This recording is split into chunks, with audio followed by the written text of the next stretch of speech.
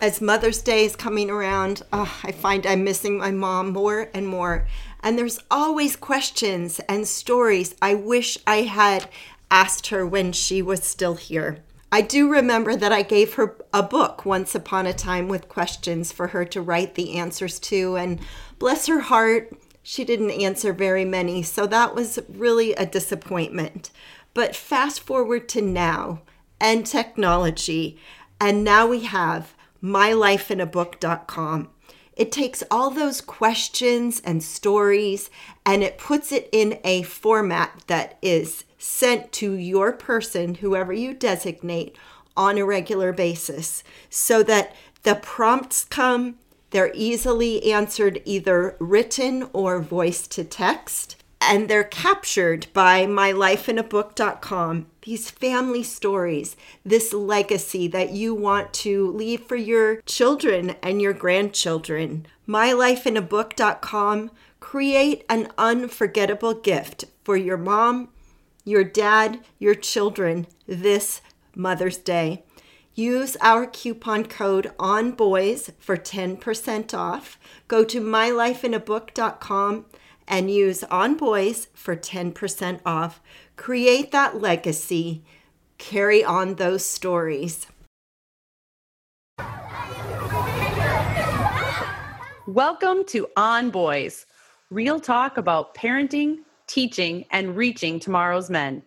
We're your co-hosts, Jennifer L.W. Fink of buildingboys.net and Janet Allison of boysalive.com. Today, we are talking about bad behavior. Can you relate? Is this a problem in your house? If you have children, I'm willing to bet the answer is yes.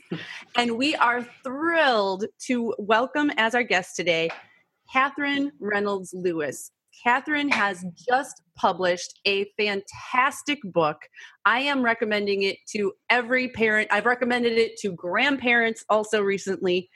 And the book is called The Good News About Bad Behavior: Why Kids Are Less Disciplined Than Ever and What to Do About It. This book, she really digs into this perception and phenomenon that a lot of people seem to have, which is that whole kids these days, that they're not as obedient and they're not as compliable as in previous generations. And I found this sentence early on in the book that I just loved. And Kaki writes, "If you look around and see misbehaving, undisciplined children everywhere, it's not your imagination.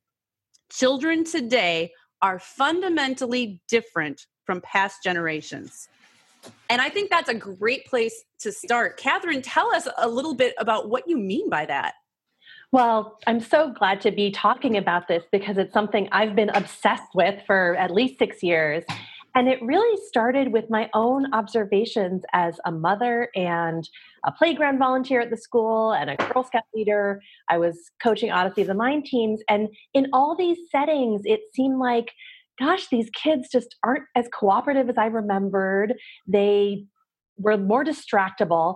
And I started hearing from parents, oh, he has ADHD. That's why he has trouble, sitting still. Or, oh, she has anxiety. That's why she keeps looking at the clock and wanting to know when the session's ending. And so I started getting curious as a journalist if something was fundamentally different. So I started this long process of digging through research papers and talking to psychologists and scientists and researchers to really get at that question, are kids different? And the answer is yes, kids are different. And one of the most powerful statistics and studies that I found is from the National Institutes of Mental Health, which found that 1 in 2 children will have a mood or behavioral disorder or a substance addiction by age 18. And that, to me, was just groundbreaking that 1 in 2 kids in my child's preschool class will have something going on by the time they graduate from high school. That 1 in 2 stat means that out of the 4 children that I'm raising, 2 of them just in my own family. That's a stunning statistic. Right. And then the next thing people ask after that is, oh, well, isn't that just overdiagnosis or maybe even accurate diagnosis that we weren't aware? But then if you look at the suicide rate in children 10 to 14 years old, the suicide rate has doubled in the last decade, according to the CDC. And in children 15 to 19, it's gone up 41%. And you can't overdiagnose dead bodies. It's chilling to think about kids that young, really, really struggling to manage their impulses, their thoughts, behavior, and emotions. And we will interject that more of those are boys than girls. Boys have more successful, unquote, suicide than attempts than girls. It was interesting to me as I was reading your book, actually. I know that you have girls. You have 3 daughters. Janet, we know you have daughters, and you guys know I have boys. So I'm always reading everything through the boy lens because that's my world. But it was interesting to me when you wrote about some of your observations that led you to start pondering this. Kind of started with, misbehaving boy on the playground. And there were numerous examples of misbehaving boys. Yes. And I think often the boys are more obvious. When we think about all of these issues that our kids are confronting, that to me fall under this big umbrella of self-regulation, whether it's managing your behavior, your thoughts, or your emotions. The boys usually are the ones who are physically more active. And it's obviously a gross generalization, but they tend to be the ones who get into the external trouble. So they're externalizing some of these challenges. And they may be like the canaries where you notice it first, but the girls more often will have something internal like anxiety or a mood issue, something that they're struggling with that maybe makes them quieter or more withdrawn or not as successful in school. And so they tend to slip by a little bit more. All genders are struggling with self-regulation in children and adults. For our listeners, define what you mean by self-regulation and why this is so important to the conversation, to equipping our kids to be successful in life, because we're talking about so much more than whether or not we get our kids to do chores at home or to do their homework, right? Oh, yes. And of course, that's where I started. I started because I wanted to understand, how do I get my kids to do what I want? That was the central question of my book, until I started realizing, oh, wow, there's a bigger issue here. They're only going to be in my home, hopefully, for 18 years. And then I want them to leave and be able to do all those things on their own. So it shifted from how do I control them to how do I teach them to control themselves? How do I support their own ability to organize their thoughts and manage their behavior and talk through their strong emotions or grapple with all of these things that we all face. And to me, those all fall under this umbrella of self-regulation. And ultimately, that's what I believe the parent's job is, because we all have different brains. Adults and kids alike are going to have different challenges, different strategies that work. So as a parent, you're not going to know what is the best for your child, to be very frank. You're going to have to support them in sorting through what are the things that are really challenging for me? Where do I thrive? What are my passions? And how do I manage myself? That's so reassuring to hear you say that we're not going to know what the best thing is. I find hope in that. How about you, Janet? Absolutely. And I'm thinking, as a former teacher, just thinking about the classroom and how important self-regulation is, and how, as when parents come to me and say, I got this email from the teacher and they list the many. Are we talking about the email that I got with the bathroom issue subject line? There might be some self-regulation going on in that one, Jen. Yeah, I know. Yeah, a little self-regulation. But every issue can be tracked back to that. And how, if we do not allow our children to practice self-regulation, how do we expect them to have it in school when they leave home, making it okay to practice and not making them wrong or bad for practicing that it's a learning opportunity. Yeah, Janet, I love that. That's such a core piece of my book, is that we all should have a little more room to be, making progress and not being perfect. Human, to be human. And to allow our kids the opportunity to be human. I know you wrote in the book about, really, a lot of times as parents, and it's true for teachers too, right? it is that we just want our kids to do what we told them to do, because frankly, it would make our lives easier in whichever moment that is. And it is a different mindset when you flip it to, how can I prepare this kid to have the skills to be able to handle these situations on their own? And that's a challenge, making that shift. What advice do you have for parents, besides go buy the book, which I strongly recommend? Yes, indeed. What advice do you have for parents who they sense that what they're doing isn't working, but they don't even really know mentally how to go and try something else? Yes, it's such an important question. And again, I think you picked up on, to me, the most important thing that I hope people take from my book is that changing your mindset, changing your perspective is ultimately the most important. And I think that gives everyone a little more freedom. If you can stop thinking, I have to get this kid to do this one thing today, and instead start thinking about yourself 20 years from now. Like, what do I really want from this moment? Do I want my kid to put their shoes in the closet, or do I want to A, have a good, long-lasting relationship with my child, and B, have them learn what's needed in this situation? And you find when you start putting yourself in future parent shoes and looking back, a lot of the things that we stress over don't have to be dealt with right away. I hate to interrupt you, but I just remember the example where I think I maybe successfully applied that in my life and was really grateful that I had read your book, because as parents, it's really easy to be reactive when your kid does something that they're not supposed to. Or when, for instance, you get an email from their teacher labeled bathroom issue, and you find out that your kid has been, jumping on urinals and completely inappropriate. We'll put the link to the blog post in the show notes, Jen. Absolutely. You can learn more there. But I got that email from my teacher, and my first reaction is, I feel like I should do something, because you're telling me that my kid was bad. And That's a mental thing right there, that you think this means my kid was bad, therefore I am a bad parent. And that's none of that is really true, right? Even great kids and great parents sometimes make choices that are questionable and lead to consequences. So thankfully, in this instance, my kid was with his dad for the next 2 nights. So I certainly shared this information with his dad. He needed to know it too. We talked about it. But because of the external circumstances, and because I had read your book, I realized I don't need to respond to this right away.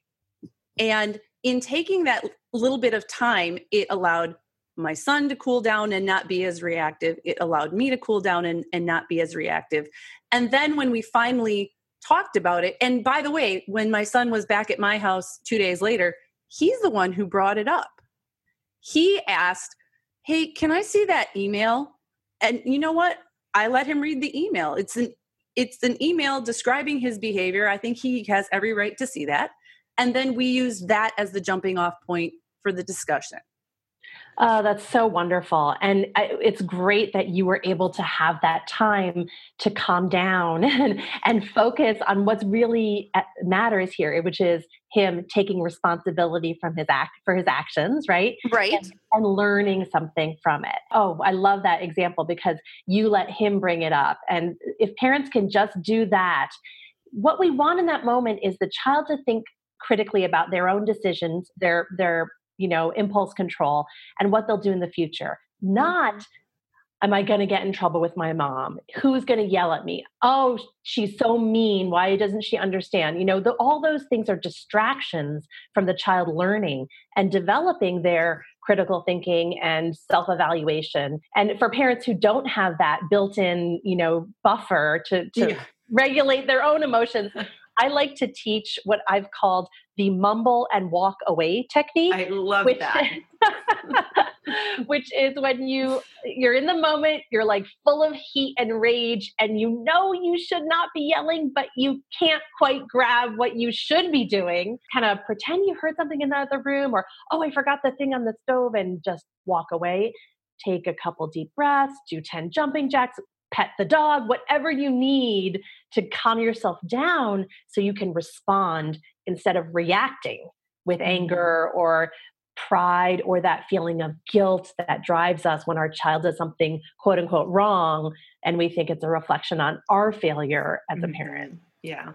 And I love what you wrote about, and it goes along with this of just turning over the problem to them. Kids are problem solvers. Males especially love solving those problems. And I actually used this with a mom that was having bedtime issues with her. She has 2 younger boys and 2 older boys, and younger boys go to bed. They've got an hour till it's lights out for the older boys. And she was nagging the entire time.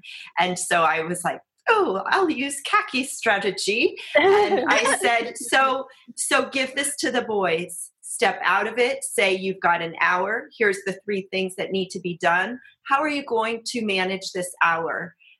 You could see the relief wash over her in that moment of just being able to step out of nagging, feeling freed up from that, and staying connected to her boys instead of just snapping the light off at 8:30 and being completely angry and upset. And everybody being miserable. Yeah.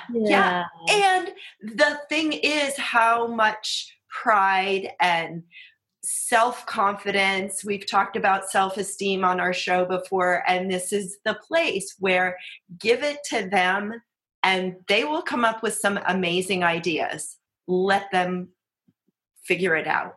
What did they come up with? I actually don't know because I've talked to her since then, but she just knew it was going to work. She was feeling the freedom for her to step out of the nagging and staying connected to them in a different way. So I'll have to, we'll follow up with that one. Sounds great. And then you're on the same side. They're not fighting with you as the parent. You're all working together to solve the bedtime issue. And so they're building their problem solving, you're collaborating, and you're avoiding that power struggle that comes with the nagging and the bossing and the demanding and threatening, that parents so often do. In your research, you wrote that you found research-backed models of discipline share 3 common threads. And I think this is really important to highlight.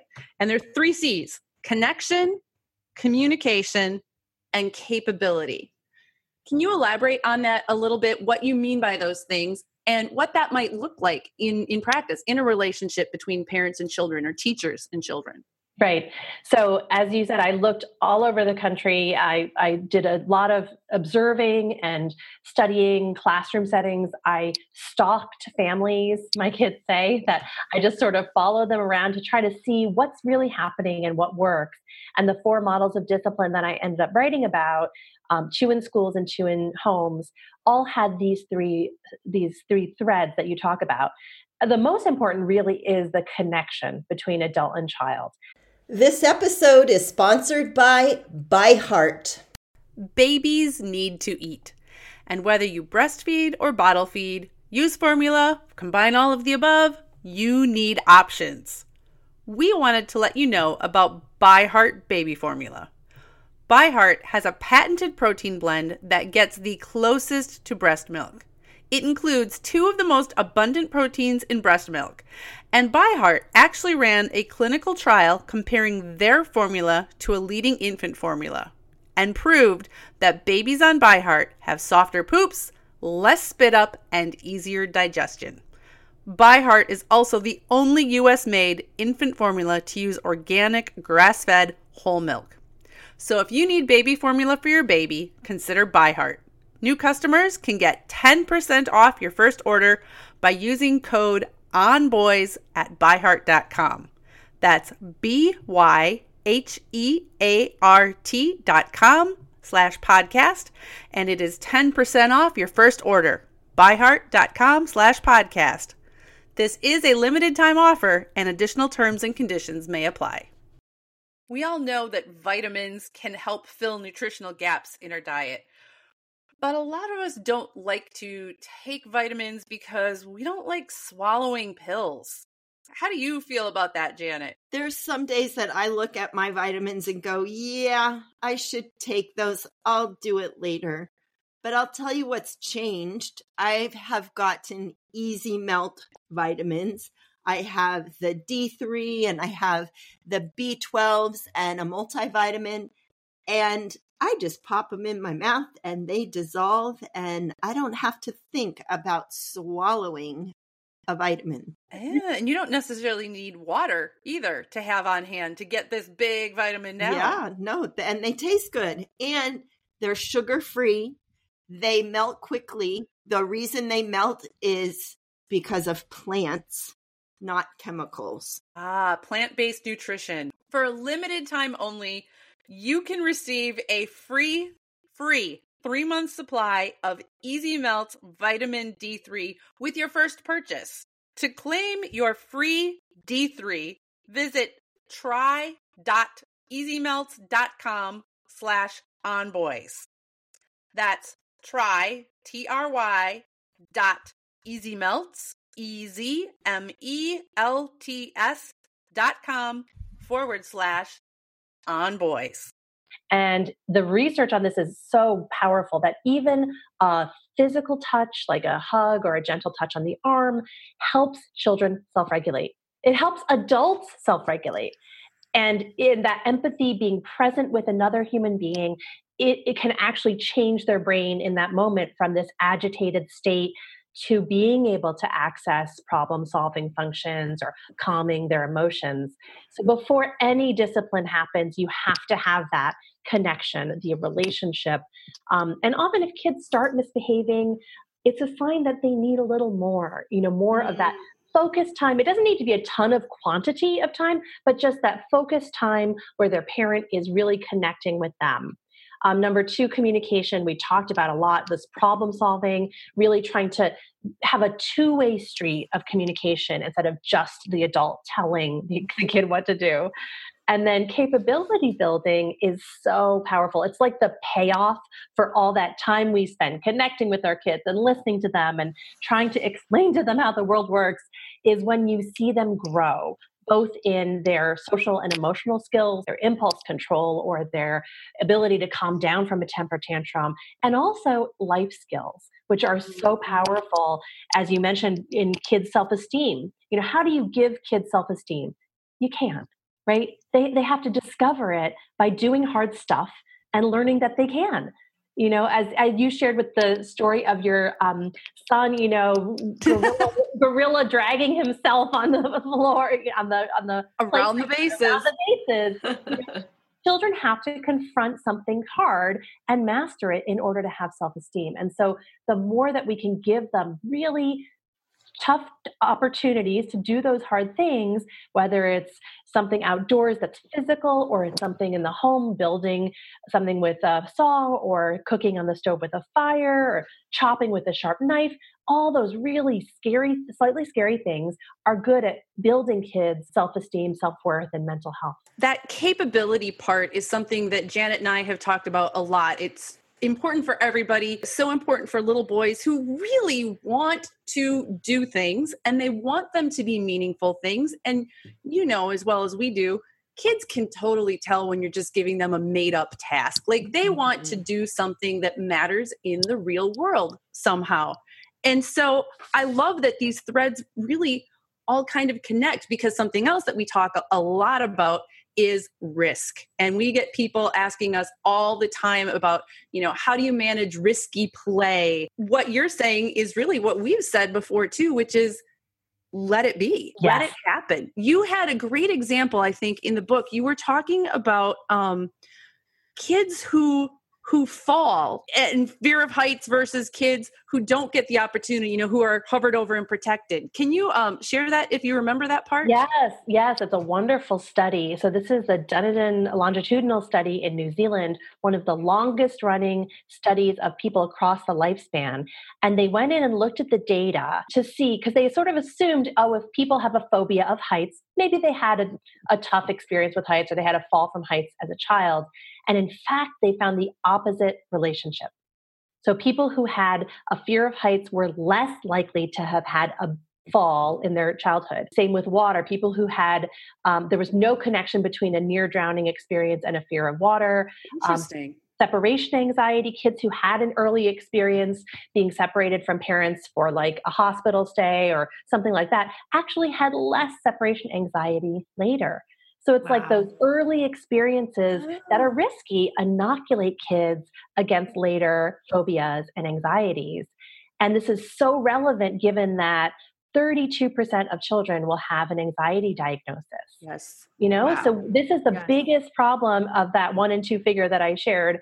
And we can solve it just by letting kids, well, we're not going to cure all anxiety, but that is the cure for anxiety, right? It's small exposure to scary things. So I try to say, kids should do something risky, a little bit risky every day. So one of the things that I struggle with as a parent, have struggled with, so much of this is really kind of countercultural. So when I would be out in public with my boys, and one of my boys would be attempting a risky thing, and risky was everything from, walking alongside the retaining wall by the school and somebody's like, oh, or, using the bar that supports the swing set, trying to shimmy that up and actually climb and sit on top of the swing set instead of on the swing. People freak out about that kind of stuff. What advice do you have for parents who are trying to be supportive of their kids and let them have some freedom and let them tolerate and experience risk and develop capability in a culture that's still pretty, let's protect the children? Oh my gosh, it's such an important question. And I actually go back to those same 3 threads that work in building discipline in children with other people. So if you're at a playground, instead of taking that moment when you're not with your kids to kind of chill out or check your phone, if you can make that connection with another adult, even just like, oh, where do your kids go to school, or this one is mine, that one is yours, then when something does happen, you already have that groundwork to say, oh, you know what, I try to let my kids explore vigorously, he's okay. If they're trying to like see why is that kid up on the playground, and then they can also, you're building that adult's capability in seeing children as able to do more, and you're becoming sort of an agent of change, moving the culture back to where it should be, where kids are able to explore and play, and we're not so protective. And so much of that protective impulse comes from fear. Mm-hmm. When we are parenting from a place of fear, we are not parenting from a place of courage. And so our children are going to pick up on the fear. It's going to get imbued in their bodies and their minds. And that's the thing we just don't want. So I love that you all are preaching the same gospel I am, because the more people Amen. Let your kids play. Don't hover over them. If they fall and they scrape themselves, or even if they break an arm, right? That is something that teaches them they are okay, and that they aren't going to melt into a puddle from like the smallest scratch. So, but it's hard. I mean, it's definitely this internal fight where you have to constantly remind yourself, I'm parenting for 20 years from now, not for what that other parent thinks of me in this moment. What I loved about in your book, and I'd love you to just kind of elaborate for us, is that idea of, the parents that are parenting now, how they were parented. Can you talk about that a little bit? Yeah, so it's interesting when you look back at parenting styles, and there's a lot of really good psychological research on the 3 main parenting styles. Authoritarian, which is the parent knows best, right? I do it because I said so. Permissive, which is I want to be your friend, let's all get along, do what you want. And then authoritative parenting, which has been shown to be connected with the best outcomes for kids, both in school and career success, and in mental health and relationship with the parent. And that authoritative parent is firm and kind, has limits, but is warm and connected to the child. And, maybe 30, 40 years ago, authoritarian was the norm. And so my parents, were raised with children are seen and not heard. You do it, do what you're told. And then when they became parents, I think they wanted something different. And so that's in the 90s, we saw the rise of this self-esteem movement. And then in the last decade, attachment parenting, and this notion that we should always be with our kids, which, yes, is so important to have that secure attachment. And children need to learn that they're okay without us. I think that we're coming back to a balance where we recognize those old styles really don't work anymore.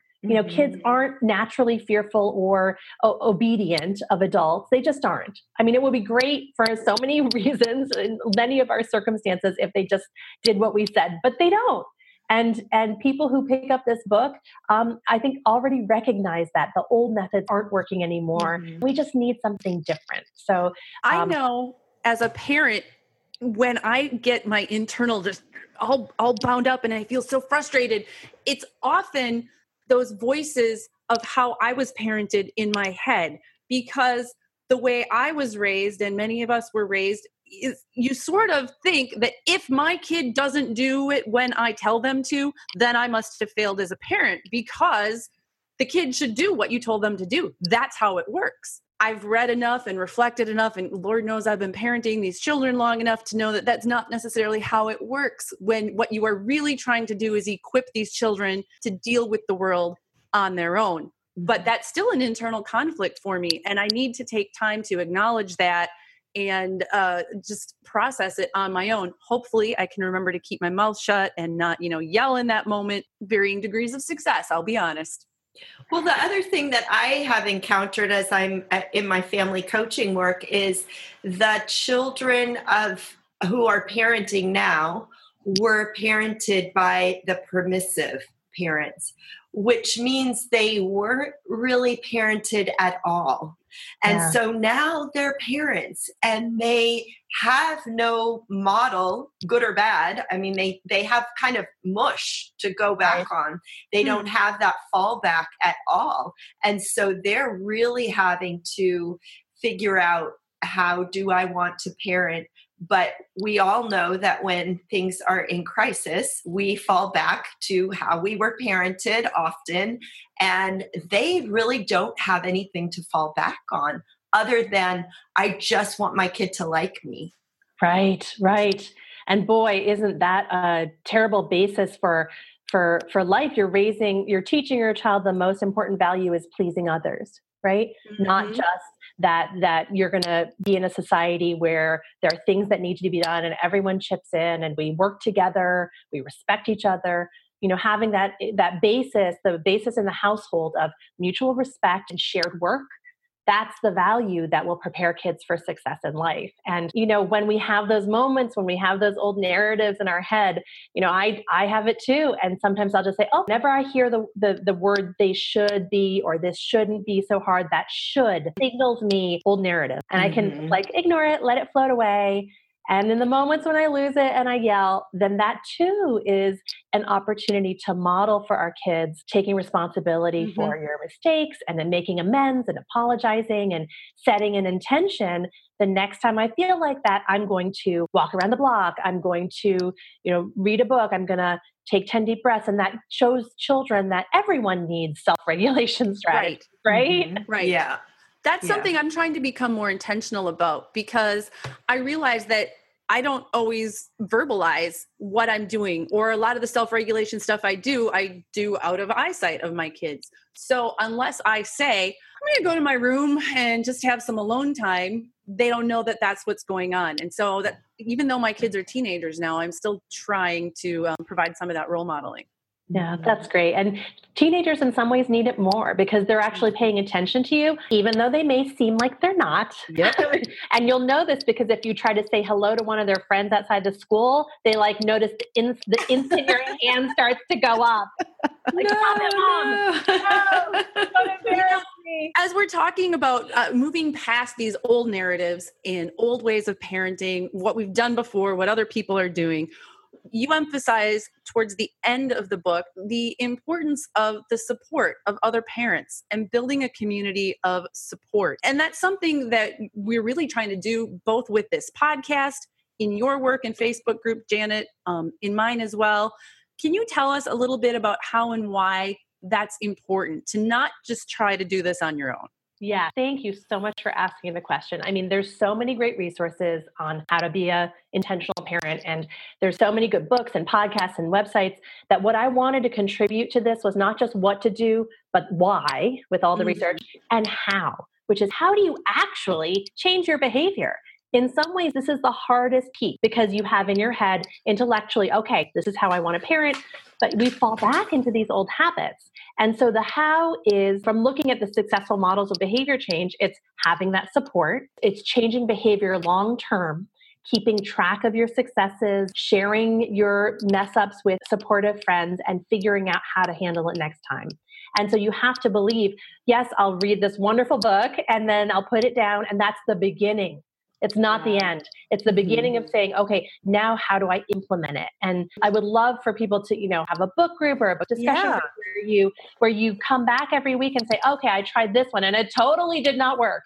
So what do you guys think I should do? And having that shared support of people who aren't going to judge you, who are on the same journey, is so important. Wow. This is so much good stuff. And I can't say enough how I feel like your book has woven together the studies, all that kind of heady information that, some parents can take it or leave it, but it's important to have there as this is the foundation of this information. And, at a time when there's so much frustration in the world in general, there's all this frustration and people feel like everything's bad and how do we do better? All of that research to me, we do know how to build healthy humans. Yeah. And you have dug into the research. If I read your book, I don't have to do all that because you just spent 6 years doing it for me. You dug into that research and you distilled it and put it out there in a way that is really accessible to parents. And let's talk about it. Let's start doing this. Let's be that change. As you said, let's all be change agents in our own communities to build our boys and girls to be healthy, capable members of our society. Amen. I love Amen, sister. Do you have any, that was a great wrap up, Jen, but we do have a guest. We have to let her do the wrap up. Yes. And so do you have any final words of wisdom or inspiration for our listeners? I would just like to leave people with what we've talked about a lot before, is that our goal is for kids to have self-discipline. And in order for them to learn self-control, we need to stop controlling them. And we have to have the courage to be imperfect and let them be messy and grow and change. And once we start thinking in that way, I think it's just blue skies from here on. Thank you so much for being with us today. This has been a true pleasure. Thank you both so much. I really enjoyed it and look forward to seeing you all in those online communities of support. And oh my goodness, yes. Because I know I so need to share this stuff with other parents and go, yeah, is your kid driving you crazy too? Yep, here's what I tried. And I love your point about remembering the successes too. Like there are those good moments. Got to remember those. Yes, progress does happen. Yes. I'm so ready for this weekend without my children, though, ladies. It's not even funny. Well, this is the thing about being on Bookshore is I come home, I have the wonderful time, and then, oh, sorry, I've got to go get in Dallas or... Where are you off to next? I'm about 3/4 of the way through the first big book tour push, and then going to Dallas, Columbus, Seattle, San Francisco, and then Boston. And then I'm starting to set up talks for the coming school year. So I hope that I'll have much more, and I'll keep my website updated. Where do people find you? Yeah, we'll be sure to include all your links too. Oh yeah, thank you. KatherineRLewis.com, on Twitter, Katherine Lewis, on Instagram, Katherine Reynolds Lewis, on Facebook, Katherine R. Lewis. Love to hear from readers and parents and to troubleshoot issues. So I look forward to engaging with your audience. And this is revolutionary and so needed, and we will be happy to promote you far and wide. Yep. Yeah. Oh, thank you both so much. And I, really love to find people who are similarly minded. So let's stay in touch. Definitely. Yes. I am so inspired by Katherine Reynolds Lewis, and I have incorporated her thoughts and studies and methodologies into a new 6-week online class, The 5 Steps to Untangle Your Parenting.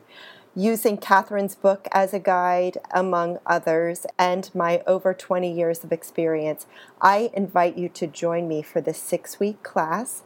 You can find more information at boysalive.com/untangle.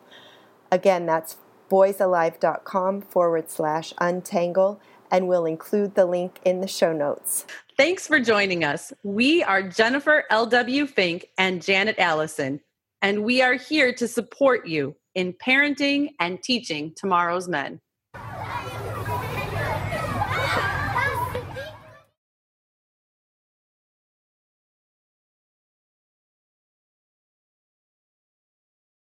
You know how to book flights and hotels. All you're missing is a tool to plan the travel experiences you'll have once you arrive. That's why you need Viator. Book guided tours, excursions, and more in one place. There are over 300,000 travel experiences to choose from, so you can find something for everyone. And Viator offers free cancellation and 24/7 customer support for worry-free travel. Download the Viator app now and use code Viator10 for 10% off your first booking in the app. Find travel experiences for you. Do more with Viator.